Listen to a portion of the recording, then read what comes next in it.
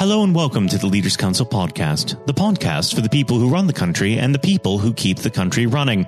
You join us in yet another sunny day here in the capital. I'm Matthew O'Neill, and today, as always, we ensure that we have a variety of distinct perspectives on leadership. First, we're joined by Sid Jaspal, Director at Advanced Tooling Service, a Coventry-based company which manufactures cutting tools. Sid, hello. Hello, Matthew. Thank you for coming on the program today. We might as well dive straight in. What does the word leader mean to you? A simple thing, really. It's someone in charge of other people, someone who makes decisions for other people. And how would you describe your personal leadership strategy?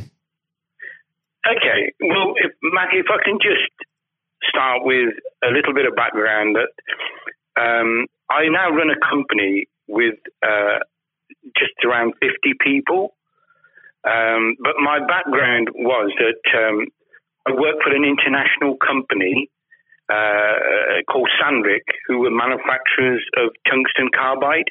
They're a world leader. Mm-hmm. And there I was in charge of their methods development department, which was to improve the manufacturing methods to make ourselves more efficient. So in that way, when you came up with a particular improvement, you had to sell the idea to the person on the shop floor. And that's not always easy. And that's where your leadership skills and all the other things that you can put together, you have to use. Because if somebody's been doing something for many years and you try and tell them that you want them to change, it's not always very easy. So my work involved liaising with my own engineers who work for me, the workers on the shop floor who were obviously manufacturing, and then my own peers, the people who I reported to. So it's quite a complex network that I had to handle. I guess I was quite a young man at the time when I started this, and I spent a lot of sleepless nights thinking how I would handle people who were older than me and probably more experienced than myself as well. And I was always looking for what you would say is a magic solution to all your problems. You know, there must be some formula, some theory that will assist me to get through this. And I have to say the closest thing I found was when I was on a flight, on a night flight, and not feeling very sleepy. I opened one of these onboard magazines. And there I seen an article, but the basics of it, it said, say what you believe and believe what you say. And that, I have to say, Matthew, really stuck with me. And I thought, it's a simple thing, but it does make a lot of sense. And what it meant to me was to try to deal with people in an honest way. People respect the truth, even though it may hurt them at the time. And I've tried to live with this as a guiding principle, but it would be wrong of me to say that it works every single time, because it doesn't. But at least you feel that when you walk away from the situation, you know that you have said what you believe. And it may be right and it may be wrong. You never know that. But it's an honest appraisal of the situation at the time. The other thing that I learned in my early years was from a man called Phil Jeromes, who I reported directly to. And Matthew, he was a mountain of a man, 6'5" and built like a rugby player, who could actually frighten the life out of you by just looking at you. And I reported to Phil Jeromes on a day-to-day basis.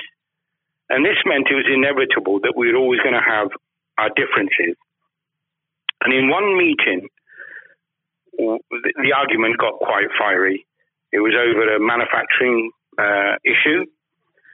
And it got so fiery that Phil Jeromes actually cancelled the meeting. And he turned to me and he said, I still remember these words, I'm not going to have a prima donna working for me. You know, quite a bold statement by him. And I thought an early end to my managerial career. And I thought at the time, until a couple of days later, he called me into his office for what I thought was going to be to serve me my P45. Instead, he told me to sit down and said to me, look, Sid, no job is worth falling out over with your colleagues. If you have an argument which involves a fallout, just remember that the other person is as passionate about his views as you are about yours. Always respect that and try to find the middle ground, as it is always there if you care to look.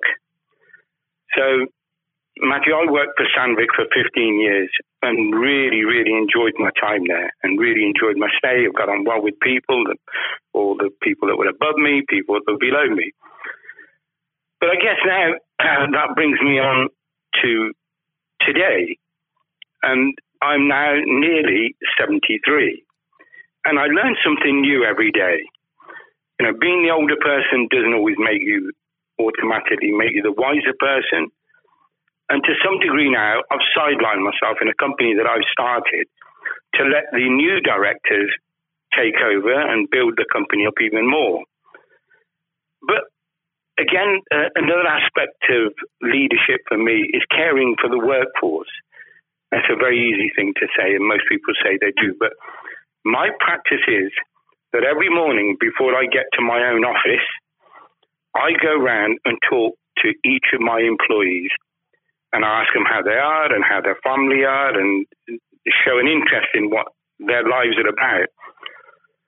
But what I'd say to that is that it's no good if you just treat this as a token gesture, or the question just rolls off the tongue, but it doesn't mean anything. For example, if someone says to me, look, my son's being bullied at school, then you have to remember that and keep showing the concern until they resolve the issue. And you have to ask them if there's any way that you can assist. You know, do they want to have time off work? You know, is there any other way that we can help to try and get them through this problem? See, I think the problem is that most people have worries. To you, there may not be a lot, but to the employee, they can be quite big. And these type of problems distract the person and may cause an accident at the worst, or even scrappage, of work, which is something that is obviously not desirable. The other part, I guess, is a simple thing, and I always have my office door open. Apart from today where it's closed or I have a meeting, but my office door is always open. And I always say to everybody who works for me, come up, if you've got a problem, don't be shy, just tell me what it is and let me see if I can help you with it. And I guess the other thing is about management is respect. Now, you have to earn respect. The fact that you employ people doesn't mean they're going to respect you. You have to show them respect to get respect back. So I always respond to any problem in a positive way to try and find out, A, if there is a problem, B, if there's anything I can do to assist them, C, to make their lives easier. You know, because I know people aren't going to come whistling into work at 7:30 in the morning and do cartwheels at 4:30 when they go home. But you have to make sure that people do have a certain amount of enjoyment when they come to work. And whenever I interview people, I will always say to them, look, I don't guarantee we're going to be the best paid company that you're ever going to work at, but we will make it part of our issue to make sure that you are actually happy when you're here. And I think that's worked. You know, I really believe that has worked for me. And I guess the last thing is, which is again common sense, Matthew, it is just to be fair with people. You know, they are people who are there working for you, but they're not your slaves. You know, they are people who have got lives, they've got families, and to try and treat them in that way. Well, Sid, it's been an absolute pleasure discussing leadership with you. Unfortunately, our time together is drawn to its close, but I would love to have you back on the program at some point in the near future to discuss everything that's going on at Advanced Tooling Service. Thank you, Sid. My pleasure, Matthew. My pleasure. That was Sid Jaspal, Director at Advanced Tooling Service. And now, if you haven't heard it before, is Jonathan White's exclusive interview with Lord Blunkett. We're joined today by David Blunkett, Lord Blunkett, former Home Secretary, former Education Secretary. David, thank you very much for joining us today. You're very welcome. It's always a pleasure, but since we are talking around the theme of leadership, it would be remiss of me if we didn't start with the leadership election going on in the Labour Party. Apart from, I'm sure, your delight that a certain someone is leaving a post, what are your thoughts on it so far? Well, I think the party membership are going to make a very clear decision. Are they in the stands watching, or are they on the pitch playing? And if they want to play, then the two candidates that are in for the future are Lisa Nandy and Keir Starmer. I'm personally backing Lisa because I think she's a brave woman with a tremendous amount to give. She's got really good, positive ideas. I like them because they're about building from the community rather than command and control from the centre. They're about a new form of social democracy and socialism rather than trying to replicate a failed past. And she can reach out to people that others can't. So I'm giving her my backing. I think Keir Starmer is very professional, very able, and presents extremely well. And I hope that one of those two actually come through in the election on the 4th of April. There has been a lot of criticism, especially from four candidates a little further left than them, who've criticised even the last Labour government as being part of 40 years of Thatcherism. Yes, I think it's really unfortunate, particularly when new MPs come in having seen large swathes of their colleagues lose their seat, to roll up the 13 years of Labour government with everything that I'm so proud of. I mean, we were not neoliberals or anything like it. We were able, in the first 10 years certainly, which I played a part in, to be able to turn the economy around, to invest in health and education, to be able to transform people's aspirations and their hopes for the future. And that included ensuring people got the minimum wage, which we never had before, Sure Start to nurture youngsters from the moment they were born, transformation in the quality of education. And all these things actually add up to helping people to improve and change their lives for the better. And anyone who thinks that's not good and that isn't a government to be proud of needs to answer the question, what shibboleth is it that you would want that would actually have done more to change those lives? I can think of two or three myself in terms of dramatically taking on inequality, although 500,000 children were taken out of poverty in those years. I can think of being even tougher on crime, even though I was dubbed as one of the tougher Home Secretaries, because the people that I cared about most were, on the whole, not exclusively, but mainly the victims of crime. I can think about taking on the very, very rapidly growing transnational power of the big tech companies, which we still need to work through in terms of how we do that from a single nation just off the coast of Europe, and how we work internationally without getting caught up in wars we don't want to be involved in. But how are we international in a way that ensures that we play our part in making a better life for humanity as a whole, rather than disengaging and becoming alien from the rest of the world? Those are big questions for the social democratic left, particularly with artificial intelligence and robotics changing the world of work forever, I think, in the next 20 years. An ageing population. Labour got 18% of the over 65 vote in the general election. Just 18%. It's staggeringly... It's extraordinary. Staggeringly bad. And climate change, which we all know is going to be either a big gain or a terrific political trauma. We've got to take people with us. No matter which political party it is, the changes that will occur in this decade especially will determine their future ideologies, certainly. And speaking of your time as Home Secretary in government, you worked with so many different individuals of all political stripes and none at all.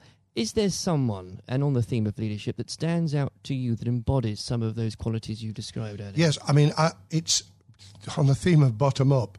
It was some of the most inspiring head teachers and classroom teachers who, in really, really difficult circumstances, were actually transforming the life chances of children by inspiring those children to want to learn, to, if you like, lighting a candle inside them, giving them a window on the world, which created an inquiring mind and an understanding that the world was their oyster, that they could do things with support. My philosophy has always been mutuality and reciprocity. We need mutuality to support each other. We need reciprocity in terms of understanding that we don't just take, we give a lot as well. And I suppose that really comes down to if you're prepared to do something for yourself, we're prepared to do something to help you. And that's fundamentally in education, but it is in all sorts of walks of life as well. So you can have innovation, you can have entrepreneurship and creativity in business, you can have the way in which people turn things around for themselves. Small businesses have done that, the contribution to new ways of doing things, of thinking differently about our economy. Those are all grit to the mill. Those are the things we need to do. And we can do them together. It's not that you're on the side of the devil if you're an entrepreneur, or you're on the side of the angels if you work in public services. We are dependent on each other. You can't have one without the other. Yes. And I think, to coin a term, extraordinary, ordinary people, and especially when it comes to, given your answer, David, to teachers, to carers, people that honestly don't get the recognition they deserve on a day-to-day basis. And without them, half of society wouldn't function. Completely. I call it civil society, which functions even when government isn't functioning. It's the glue that holds things together. It's people working and living and having their being together and recognising that they are dependent on each other. I've obviously met incredibly inspiring leaders in a different vein. I was very fortunate to have met Nelson Mandela 3 times. I met Bill Clinton a number of times, both of whom, in very, very different ways, were inspiring leaders. I've met people in leadership positions who couldn't take a decision to save their lives.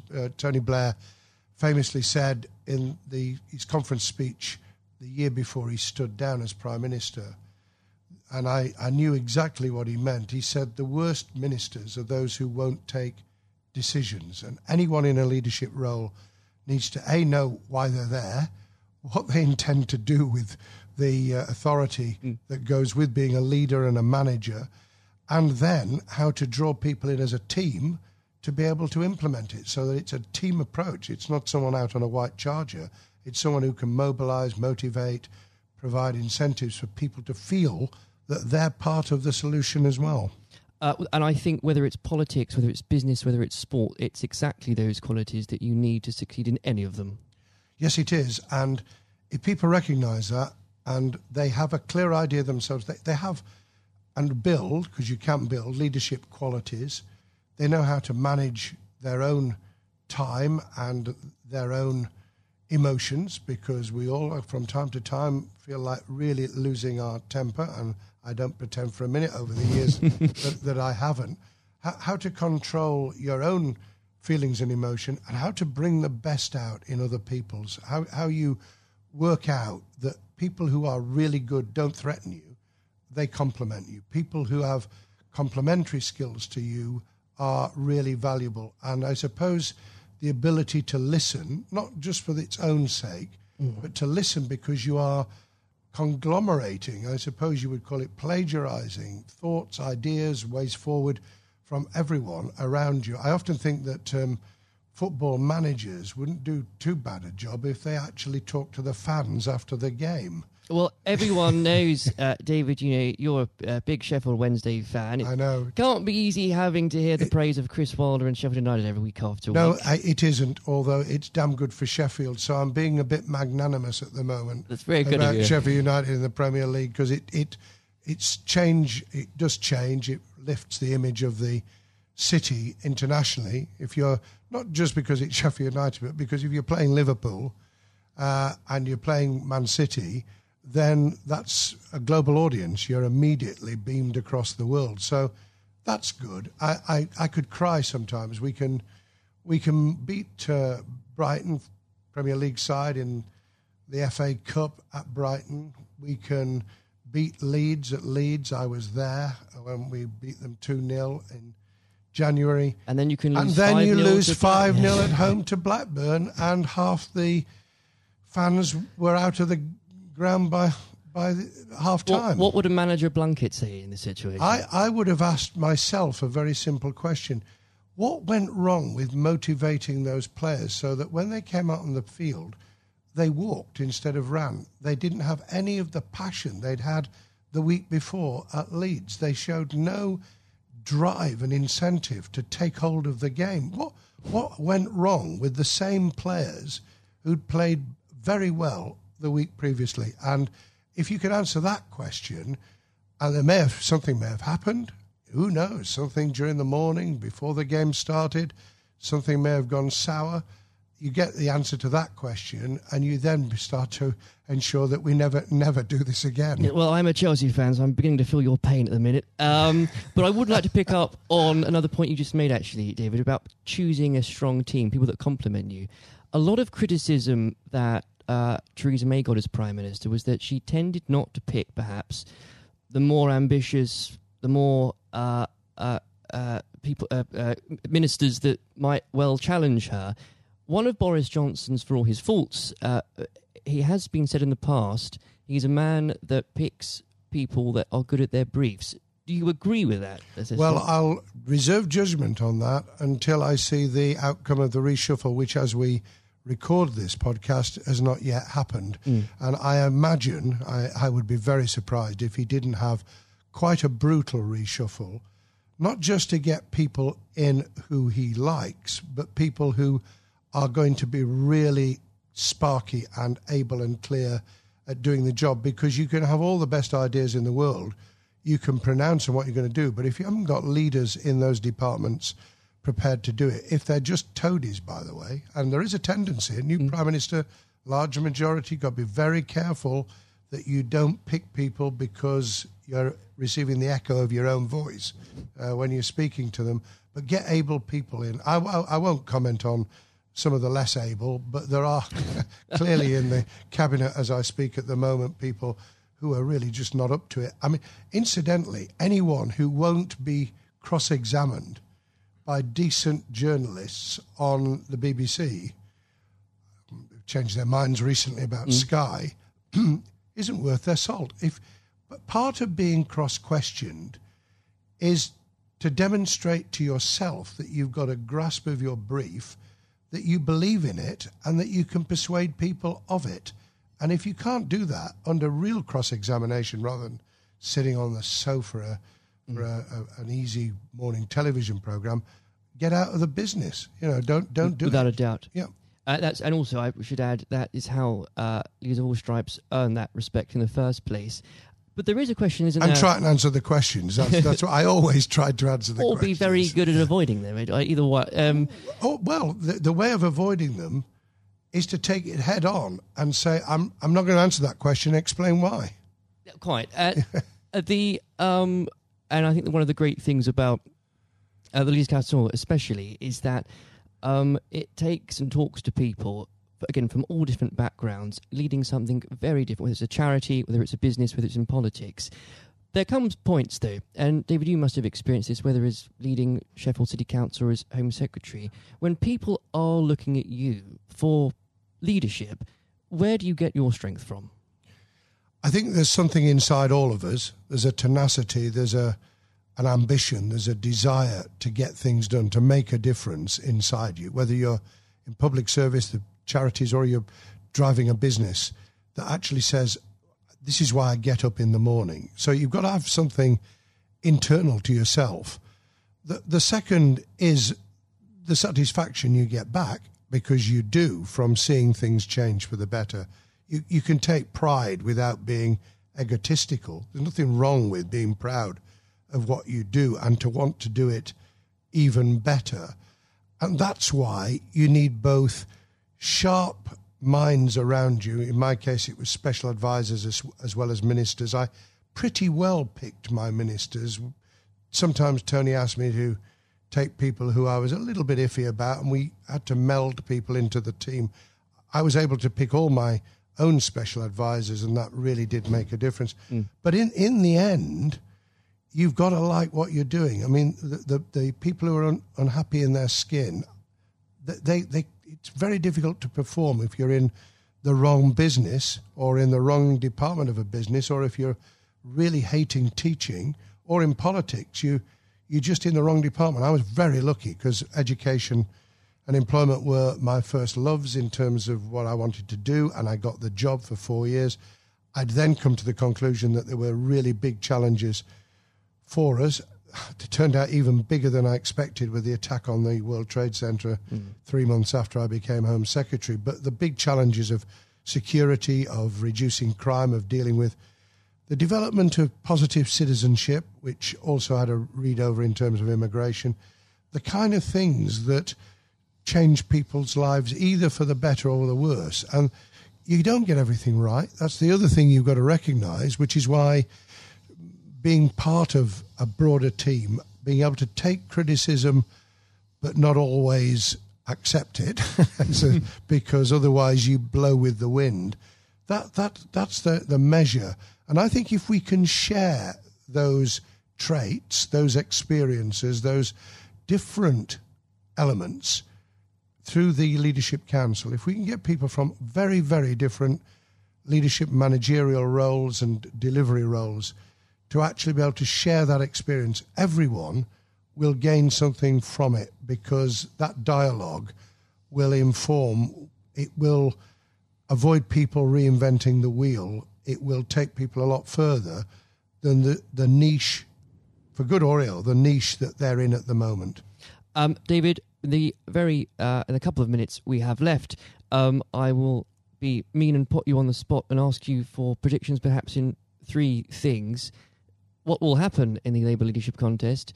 How will the next few months go for the government after Brexit, after we leave the European Union on the 31st of January? And where will Sheffield Wednesday finish in the league? Lord above.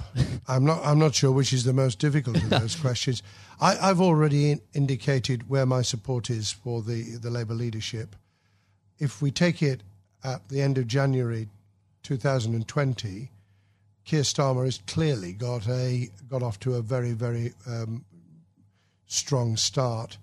I think, however, it will be very much down to who can reach those parts of the Labour Party membership that came in on the back of Jeremy Corbyn's election in 2015 to that post, who can be persuaded that what they want to see and the big changes they'd like to enact can only be brought about in any form if we win, and we win back the tragic loss of people on our side in December 2019, and that's got to be Lisa Nandy or Keir.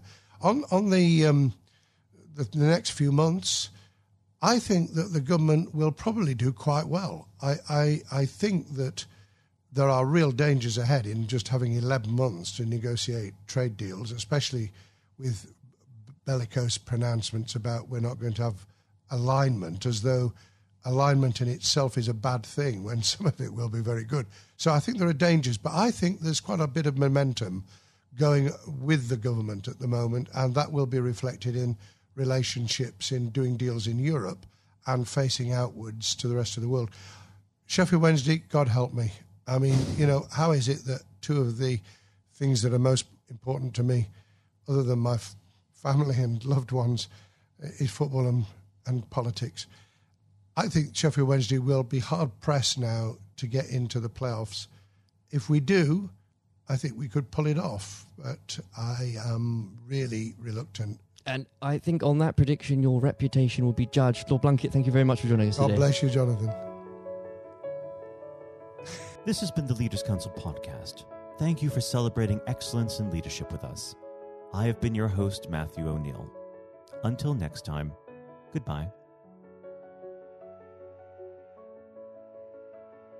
Thank you for listening to our podcast. The views expressed within the podcast do not reflect the views of the Leaders Council of Great Britain and Northern Ireland, its parent company or subsidiaries, members of staff, all the guests, or any other person therein associated.